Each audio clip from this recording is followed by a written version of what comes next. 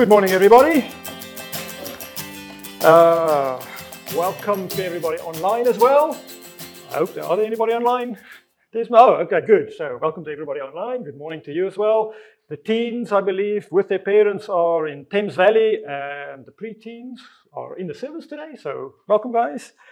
Right, so we are in the series about men and women in the Bible and the divine harmony. And unlike last time when I spoke about Deborah and Barak, I thought I'm not going to allow Malcolm to spoil my sermon again by telling him what I'm preaching about. So in case you were reading the Watford Word, the answers are not there like last time. No, I'm just teasing. So these in the Watford Word, we're moving on towards Jesus and women. And Malcolm wrote up a really nice summary in the Watford Word about Jesus and women, what he was teaching about men and women, the significant women in the life of Jesus, some women who were following Jesus.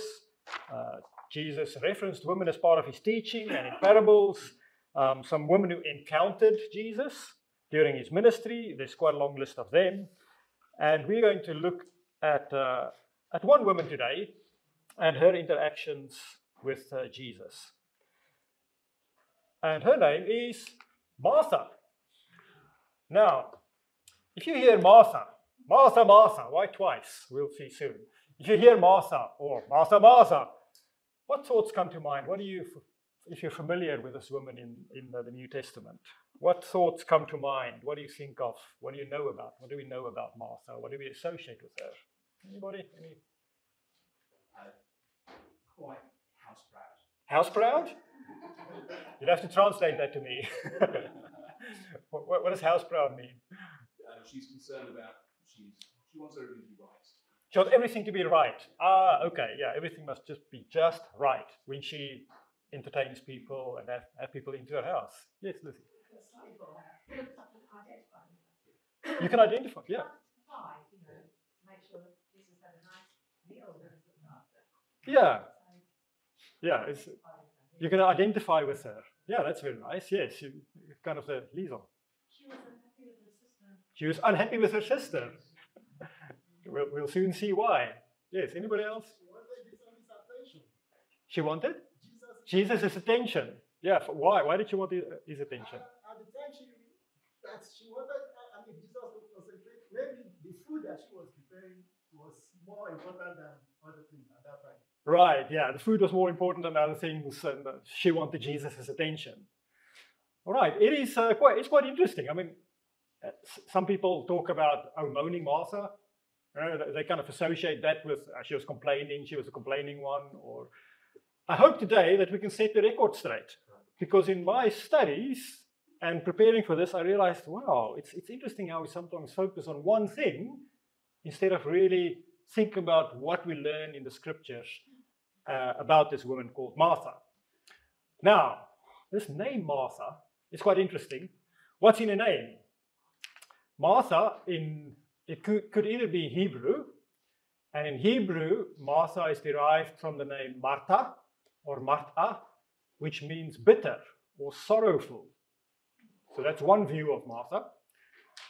Or it could be Aramaic, where Martha means the lady or the mistress, derived from the word Martha, which means mistress or lady of the house.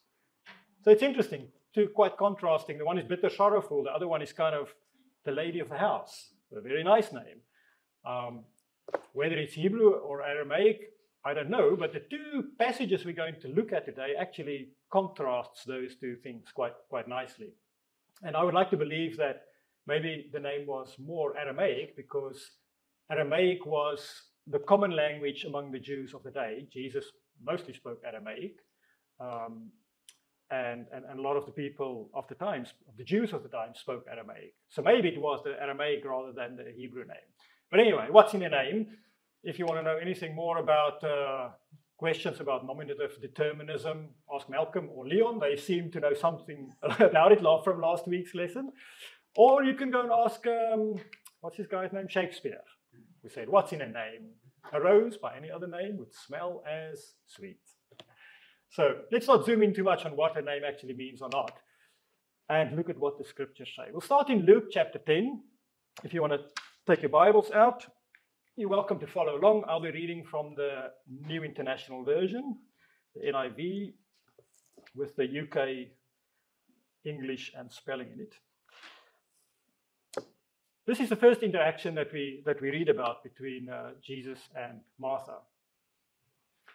So it says, as Jesus and his disciples were on their way, he came to a village where a woman named Martha opened her home to him.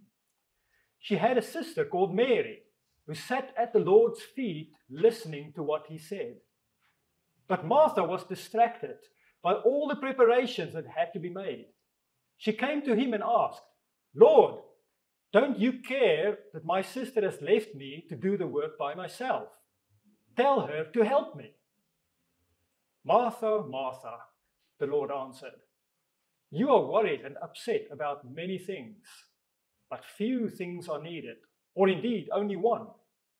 Mary has chosen what is better, and it will not be taken away from her. I think if Jesus was British, you could probably hear him go, Martha, Martha, tut, tut, when he said that. And that's where the kind of the title comes from, and where the thinking about Martha comes from. She's the one that Jesus said to, Martha, Martha. And it seems that description has stuck. I can also relate to Martha. It seems like she had a lot of distractions and decision stress in her life. I get easily distracted, and distracted by various things from what really matters. I allow myself to be distracted, and I have to really be passionate about something and really get into it for it to really grab my attention. So I can quite relate to her. I don't like having too many things around me and too many things to decide about. And what shall I focus on? Should it be this or should it be that? Like even going shopping. My wife likes going to places like Waitrose and M&S and Morrison's and Sainsbury's and other supermarket brands are available because you've got choice and you can browse and all the different kinds of breads they have. And I like going to Lidl or Aldi where there's only one of everything. You don't have to choose. The only choice is, do I want it or do I not want it? Do I need peanut butter? Yes. Okay.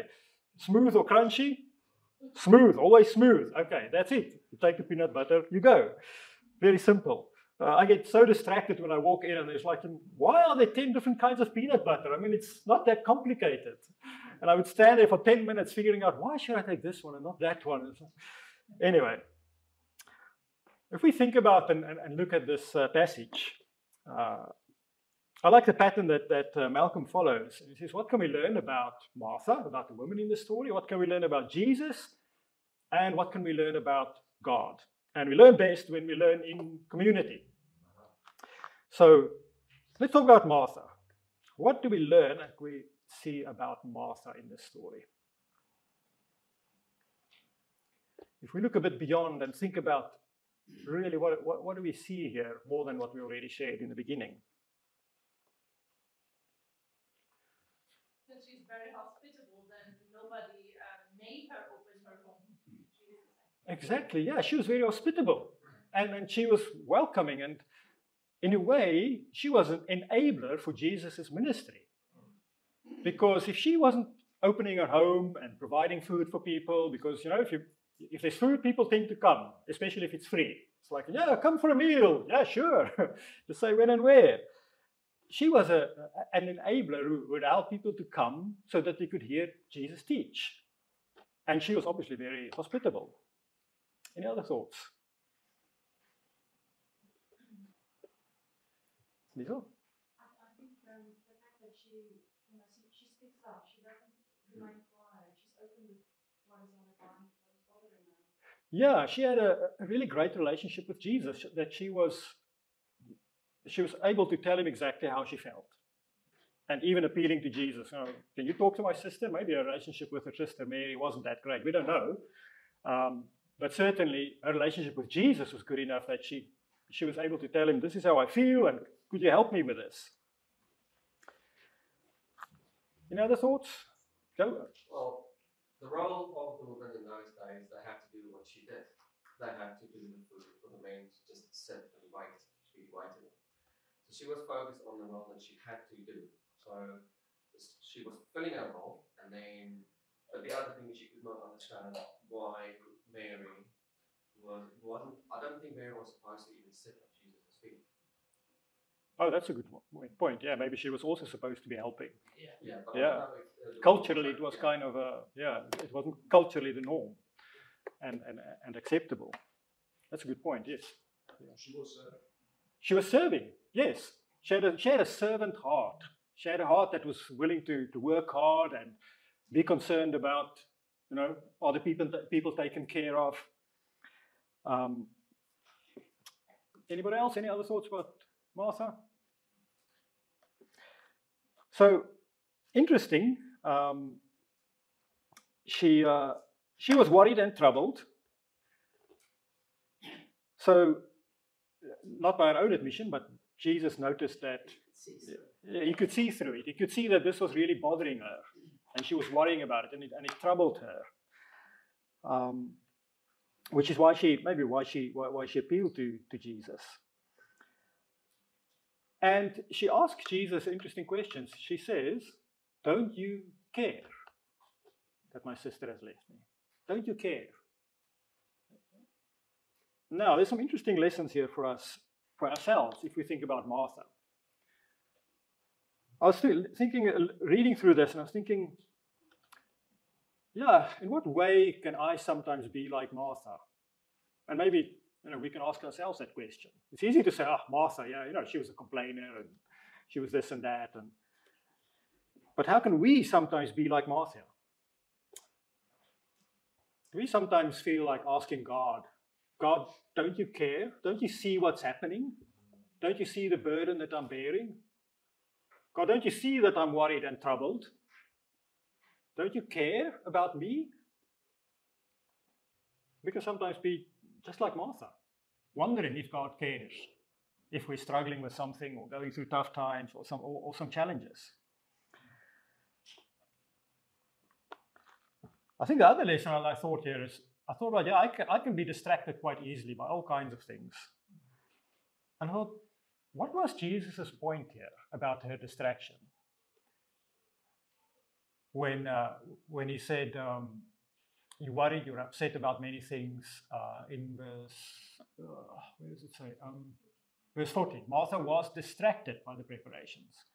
So she was clearly distracted. I thought, what distracts me from the one thing that Jesus mentions? He says, Martha, you're distracted by so many things. And I think that's a good question to ask ourselves. What distracts us from what really matters? The little things in life, whether it's worries, like Martha, or whether it's valid concerns, things that need to be taken care of, but that always come in the way of more important things. What do we think? What was the one thing that Jesus talks about when he told Martha, there's only one thing you need? He said a few things. To listen to him? Yeah, maybe. Yeah. Listen. To be in his presence. So to listen to him, to be in his presence. Yes, David. What comes to mind is and relating to life now. What about coming to God as we are? Not trying to perfect ourselves or try and be righteous. Just come as we are. To come as we are. Yeah. Yeah. So the one thing is to not, I need to be perfect before I can come to Jesus. Yeah, good point. Yes. To learn, because if she cooks, she knows already how to cook. She doesn't learn new things. But if she sits at the master's feet, she doesn't learn new things, learn the gospel, and know more about it. That's a really good point. The wording here of Mary sitting at the feet of Jesus, the way that's phrased and the way of speaking is of typically of a disciple of a rabbi. So Jesus was the rabbi, and someone who would sit at his feet would be a disciple of the rabbi. So Mary was acting like a disciple. So it would be to learn, to be a disciple of Jesus. So we can probably think of more things, but all these things is to follow Jesus, to learn from him, to be his disciple, to listen to him. All these things is contained in that one thing that Jesus said, you know what is really important? And then what is distracting us from that one thing? And it's easy to say, oh yeah, Martha, Martha. But when Jesus fed Stefan, she's so distracted. You know what the most important thing is? Why do you allow all these other things to distract you from me and from spending time with me and from your mission and from your spiritual focus and your relationship with me?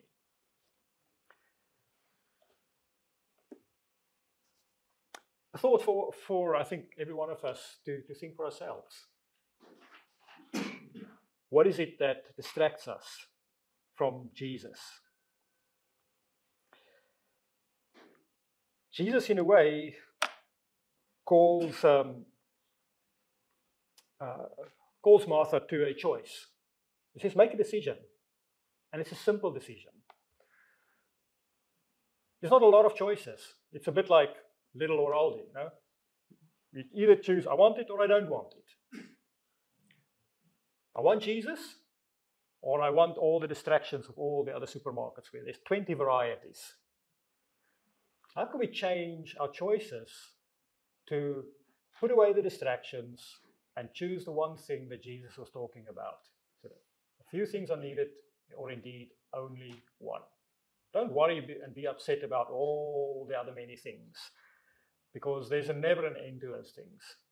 I've got a never-ending to-do list. I don't know if you are in the same position or you feel the same sometimes, but it seems like I could fill my day with my to-do list, and it just never ends.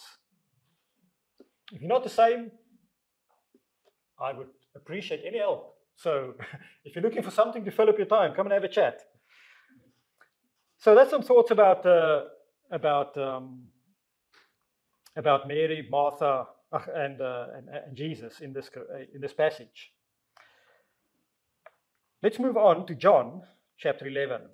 We don't know how much later, but this is some time later. I mean, it's a fairly long passage.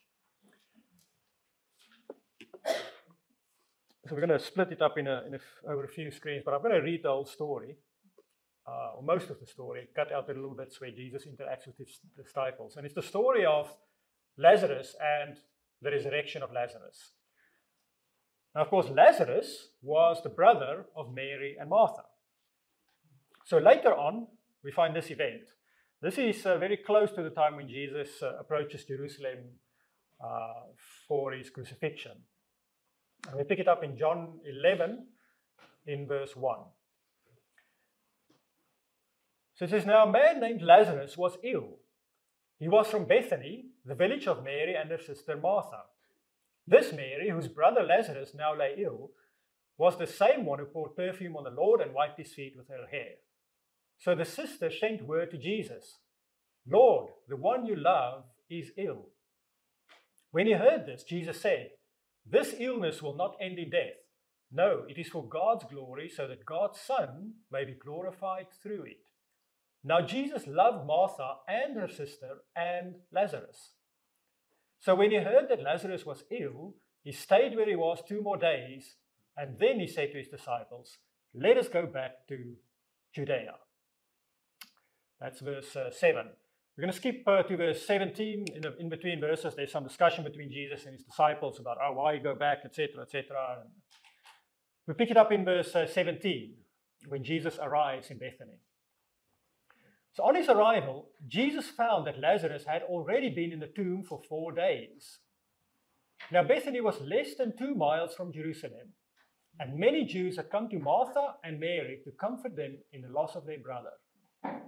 When Martha heard that Jesus was coming, she went out to meet him, but Mary stayed at home. Lord, Martha said to Jesus, if you had been here, my brother would not have died. But I know that even now God will give you whatever you ask. Jesus said to her, your brother will rise again. Martha answered, I know he will rise again in the resurrection on the last day. Jesus said to her, I am the resurrection and the life. The one who believes in me will live even though they die. And whoever lives by believing in me will never die. Do you believe this?" "Yes, Lord," she replied. "I believe that you are the Messiah, the Son of God, who is to come into the world." Verse 28. After Martha had said this, she went back and called her sister Mary aside. "The teacher is here," she said, "and is asking for you." When Mary heard this, she got up quickly and went to him. Now Jesus had not yet entered the village, but was still at the place where Martha had met him. When the Jews who had been with Mary in the house, comforting her, noticed how quickly she got up and went out, they followed her, supposing she was going to the tomb to mourn there. When Mary reached the place where Jesus was and saw him, she fell at his feet and said, "Lord, if you had been here, my brother would not have died." When Jesus saw her weeping, and the Jews who had come along with her also weeping, he was deeply moved in spirit and troubled. "Where have you laid him?" he asked. "Come and see, Lord," they replied. Jesus wept. Then the Jews said, "See how he loved him." But some of them said, "Could not he who opened the eyes of the blind man have kept this man from dying?" Verse 38. Jesus, once more deeply moved, came to the tomb. It was a cave with a stone laid across the entrance. "Take away the stone," he said. "But Lord," said Martha, the sister of the dead man, "by this time there is a bad odor, for he has been there for 4 days." Then Jesus said, "Did I not tell you that if you believe, you will see the glory of God?" So they took away the stone. Then Jesus looked up and said, "Father, I thank you that you have heard me. I knew that you always hear me, but I said this for the benefit of the people standing here, that they may believe that you sent me." When he had said this, Jesus called in a loud voice, "Lazarus, come out!" The dead man came out, his hands and feet wrapped with strips of linen and a cloth round his face. Jesus said to them, "Take off the grave clothes and let him go." It's quite a long story, but I noticed quite a shift here. So let's think about what do we learn about Martha, Jesus, God, and their interactions. And if you want to go back to any of the scriptures, just ask me. I can flick between the slides. But what do we see? Any thoughts? What do we see about Martha? What do we see? Do we see anything that's different from the previous passage? Very committed to believing who Jesus is. She's committed to believing who Jesus is. Yeah, she had great faith. Anybody else? Joe. So her needs had to be met by being comforted by the people in the house, just like Mary. Yeah. However, she wasn't focused on that. She was rather focused not on her needs to be met by mourning, but by meeting Jesus. Whatever she wanted to do, however she wanted to interact with him, but she rather wanted to focus on him than her needs. She wanted to focus on Jesus to meet her needs. Do we think she listened to what Jesus said to her the first time? Has something changed? Where would she have been the first time? Back at the house, serving people food and making sure everything is perfect and everything. Now she goes to Jesus. Where's Mary? She's back there. Mary's back at the house. Where Martha now goes first to Jesus. I thought, wow, this is quite a contrast. What happened to moaning Martha? What happened to serving Martha? What happened to Martha who was distracted by, all the people and taking care of their needs? She was the first. She went out. She wasn't even waiting at the house. Maybe she heard that people told her, "Oh, Jesus is coming," or maybe, she sent word to Jesus. Maybe she went out like the father of the prodigal son, looking out for his son. Maybe she went out on the road a few times every day. It's like, wonder, is he coming? Is he coming? I think that's quite a shift. Any other thoughts? What do we see?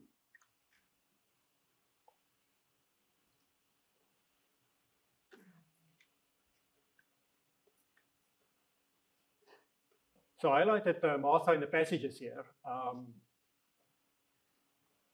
So interesting, we see in So in verse 20, when Martha heard that Jesus was coming, she went out to meet him. So that's the first thing that I noticed. She went out to meet him. Martha makes the great confession in verse 27. I believe that you are the Messiah, the Son of God, who's come into the world. What is the most important thing? Last time Jesus said, Martha, you know what? There's just one thing that's more important than anything else. What can be more important than that? That believing that Jesus is the Son of God, who is to come into the world. He's the Messiah. He was the promised one. And then going even beyond that, Martha believed in the resurrection. And she even confesses that. Is this the first? So, Is this the first declaration of Jesus' messiahship in his followers? oh, that is a good question. Is it the first one? It could be, because it's fairly early. Because Thomas came later. Thomas was in John 20. Peter was also later, I think. Good. That's a really good question. So Leon asks, for those online as well, Leon asked, is this the first confession and acknowledgement of Jesus as the Messiah? If it is, it's something significant which I overlooked, which is kind of, now I'd love to know, I'm going to look up the answer to this. I'm going to find it. We don't have time now. But if it is as significant as the fact that the first person to see Jesus alive was Mary, a woman. And if it is the first confession of Jesus as the Messiah, the Son of God, well, John the Baptist, I guess, would have been the first one, but not among his disciples. That kind of, he was the prophet who told people, no, that's him, but nobody believed him. So I think of, except John, who was the prophet who was told by God himself that this is him, and you need to spread the word. This may have been really good point. I'll go and find the answer. It will be significant if it is. It's significant anyway. It's definitely one of the early confessions. Right. Any other thoughts? Any other? What did I put in my notes here? I kind of like the fact that there's still an element of that house proudness when they go to the tomb. It's like, no, it's going to smell. Yeah. It's like everything must be clean and hygienic and neat and So can't have any smelly people walking around Jesus, It's he's the rabbi. Things must be ready and nice for him. That's a good point. What do we learn about Jesus? Oh, any other thoughts about Martha? Yes, Simon. I've noticed one thing about this we haven't really seen before in this passage is that this is like Jesus' family. There's a lot of, Jesus loved Lazarus, they said it twice there. Jesus loved Martha, they said it twice there. This is very, very close to family, like family. Yeah, so Jesus really loved this whole family. He loved Lazarus. He loved both Mary and Martha equally, even though they were very different. He loved them equally. Pardon? He makes a big point of it. He makes a big point of it. Yeah, he does. The other thing that's interesting, remember the first time Martha asked Jesus, don't you care? So here, when Jesus arrives, she doesn't directly say, don't you care? In verse 21, but she does say, if you had been here, my brother would not have died. Again, it shows great faith. She already decided, you know what?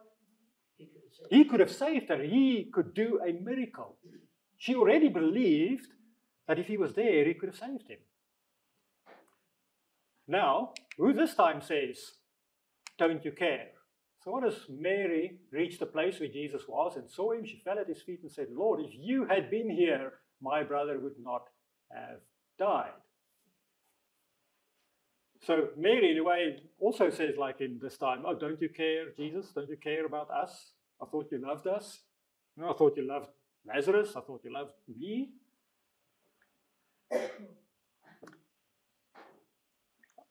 It always amazes me in verse 35 there. It says, Jesus wept. To the point where they said, see how Jesus loved him. And then when he goes to the tomb, again in verse 38, it says, Jesus once more deeply moved came to the tomb. Why would Jesus weep and be deeply moved if he knew that that Lazarus was going to be raised from the dead. I mean, I can understand crying over dead people. You know, we do cry. You know, we go to funerals. I go to other people's funerals that I cry. You know, Maybe people he that hadn't asked the Lord to raise him. Yet. maybe, but he knew. He said from the beginning it was going to be raised from the dead. Yeah. So he knew it. David?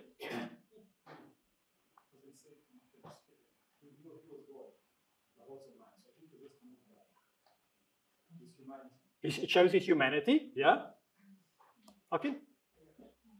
Well, I've been to funerals before, where it wasn't necessarily that close to the person who passed away, but he buried him in the church. And I think Leon says just saw how this affair. I thought he was just really moved by the pain and suffering caused Mary and Martha. That moved his heart so much. He was so pained to see his close friends and family. I don't feel like it moved him to tears. He was just pained by their suffering. I think that's why he went. That's what I think as well. I think he wasn't crying about Lazarus who was dead. He was crying in empathy and sympathy with seeing the people's pain. You know, and the question that Mary and Martha asked, don't you care? It clearly showed he did care. He cared about their pain. He cared about their suffering. Jesus cares. He cares about our pain and our suffering. And whatever challenges we go through, he feels with us. Even though he knows whatever the better outcome will be, he still cares and he still feels with us. Any other thoughts? What do we learn about Jesus? I mean, there's a lot, but yes, Rene. I think it was interesting that Jesus was still very much in the same spot where Martha, because the scripture was saying, he had not into the bed. Right. And if you're someone who has experienced the loss of someone that you really care about, when you feel that so messy, it sometimes stops you looking at track. And it just goes to demonstrate potentially the point that Jesus very much shares with that family, and he was still very much in the same spot where he was when Martha shared that message. And at that point, started to think of what would we do? What Mark said to him as well. And it also goes to show the relationship that God sometimes has with us in life. We sometimes feel like we might have forgotten this because he cared about it. But it's almost like Jesus put his hands up together at the same time. He's providing that it's not really, over and over again, thinking, how am I going to help this? How is he going to help us? He hasn't forgotten about this. And I think that's how I see this whole chapter of Jesus and Martha and his family.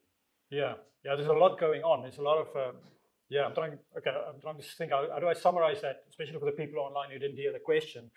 But in summary, so Jesus was stopped in his tracks almost before he arrived at the village, and he stayed there for a while as people came to him, and showed his connection and compassion with, his main mission wasn't to just go and get Lazarus out of the tomb. It was about the people being there and for them to see what happens, and for God to be glorified, rather than, it wasn't just about the event. So I think I missed a few things of what you said there, but in summary. What do we learn about God in this story?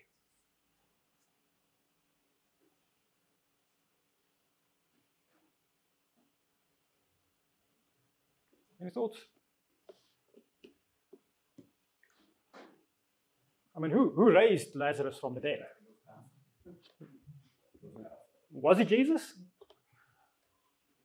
Or was it God, the Father? It was Jesus as God, but also, what did he do? He prayed. Even though he knew, he still prayed before raising him.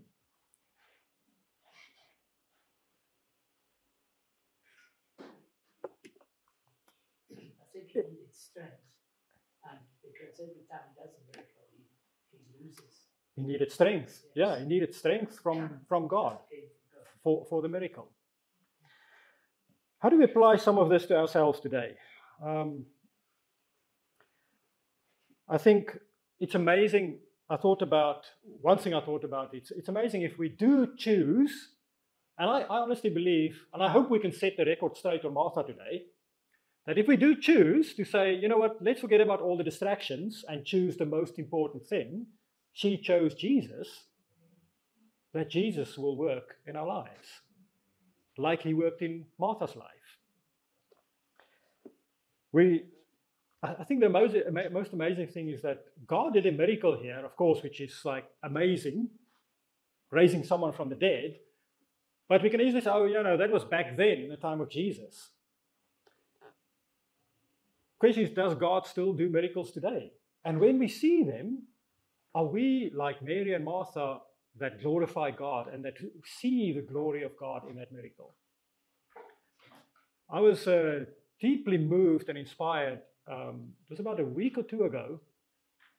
One of my best friends at university, he did the toast on the bride and the groom at our wedding.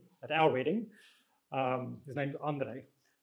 We've been friends for forever. We spent many hours in the cafeteria playing hearts and sometimes studying together as well. One of my really good friends. But after finishing our studies, we actually worked together in Pretoria for about 3 years, and then he moved away, and then I moved away. But we're still in contact after so many years. I met his children only a few times over these years. I met his daughters when they were fairly young, about 4 or 5 years old, and then again when they're about 10 years old, 10 or 12 years old. And then again, quite interestingly, when we were in South Africa after my mum's funeral, when we were stuck there for COVID. And one of his daughters is called Janae. She has a stutter. And she's been stuttering ever since I can remember. When I saw her as a 5-year-old, or 6-year-old, I think.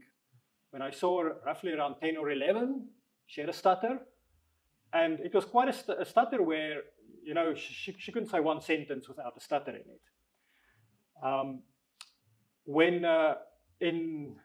2 years ago, when we were in South Africa, we were staying in my dad's house, and it was quite amazing. There were these boxes in the garage marked with a surname, De Beer. I was like, oh, that's interesting. My university friend is called De Beer. And then one day someone showed up and said, oh, I've come to fetch my boxes. And Liesel was outside talking to her. And this was actually my brother's daughter's flatmate at uni. And Liesel brings her in and says, Stefan, can you remember who this is? And turns out this is Janae de Beer, my best friend's daughter, who by coincidence ended up in the same flat as my brother's daughter at uni. Anyway, by coincidence, God incidence, who knows. That's the last time I saw her. We had a conversation, still the stutter. 2 weeks ago, she posted a message on Facebook, a voice message, sharing her testimony. She said, I cannot, I don't normally speak in public because I had a stutter. But as you can hear now, I want to share this with the whole world. A friend of mine, we were together, and she said, I'm going to pray for you. And a miracle happened. At that moment, my stutter disappeared. And now it's, 3 months ago or something like that? Do you remember these laws? Anyway, it's a few months ago. And she said, and my stutter is still gone. And she shares this whole testimony without a single stutter. And she says she hasn't stuttered for how many months it was, after a friend prayed for her. Now in miracles, these miracles are not just in the times of Jesus. Now this is not someone raised from the dead, but this is someone who's been to speech therapists and doctors, etc., her whole life. And in the end, God did a miracle in her life. And she glorified God. And I saw through this that God cares. God still wants to do miracles in our lives. Because he wants to reveal his glory to us. And then will we acknowledge it when we see it? Let's wrap it up here very quickly in the last bit about Martha, in John 12, this is 6 days before the Passover, 6 days before Jesus goes to the cross, and we're going to have a communion after this. So this is Jesus on his way to the cross to be crucified. He stops in Bethany.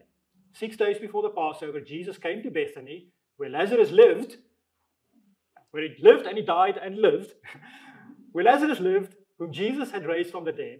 Here a dinner was given in Jesus' honor. And who was serving the dinner? Martha served, while Lazarus was among those reclining at the table with him. Then Mary took about 1/2 liter of pure nard, an expensive perfume. She poured it on Jesus' feet and wiped his feet with her hair, and the house was filled with the fragrance of the perfume. Now there's a whole lesson here about Jesus being the Messiah, the Christ, the anointed one, and being anointed in high priesthood. Great lesson, great Bible study for another time. But there was something in this dinner and Martha serving that struck me. What do we think about this? Is it the same? Did she just revert back to the past, or is it different here? What do we think? Liesel? The dinner is in Jesus' honor, and I guess that Martha pulling that all together. I think she's come all the way, she's rounded, she's complete. She's rounded, she's complete. The serving and the food and the dinner, it wasn't really the issue. You can still do that. And Martha she still had that.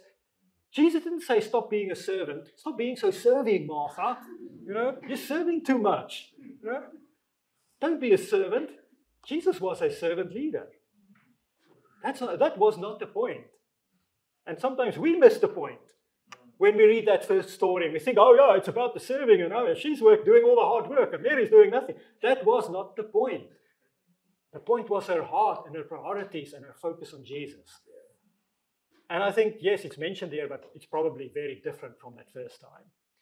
And I hope that we can set the record straight. Next time we hear Martha, Martha, we can think not about the complaining Martha, Martha, but about Martha, Martha, the one who believed that Jesus was the Messiah, the Son of God, who could do a miracle, show the glory of God by raising someone from the dead, so that she could confess that faith, be one of the first ones to acknowledge Jesus. So that she could be the one that goes first to see him and put him first in her life. As we have the communion now, let's think about that. Let's think about when Jesus said to Martha, I am the resurrection and the life. The one who believes in me will live, even though they die. Whoever lives by believing in me will never die. And it's a question to all of us. Do you believe this? Because when we have the communion, that's really what it's all about. Let's pray. Dear God, Heavenly Father, we thank you so much for your incredible Son and his life on earth, his interactions with people, God, that we can learn from. Thank you that you and your Son Jesus cares about us. That you care about us to the point you were willing to sacrifice your own Son because you love us so much. Thank you, Jesus, that you care about us, that you were willing to give up your life. Father, as we have this bread that represents his body and the fruit of the vine that represents his blood, poured out for the forgiveness of our sins so that we can live eternally. We thank you for that, God. And we pray that you bless it in Jesus' name.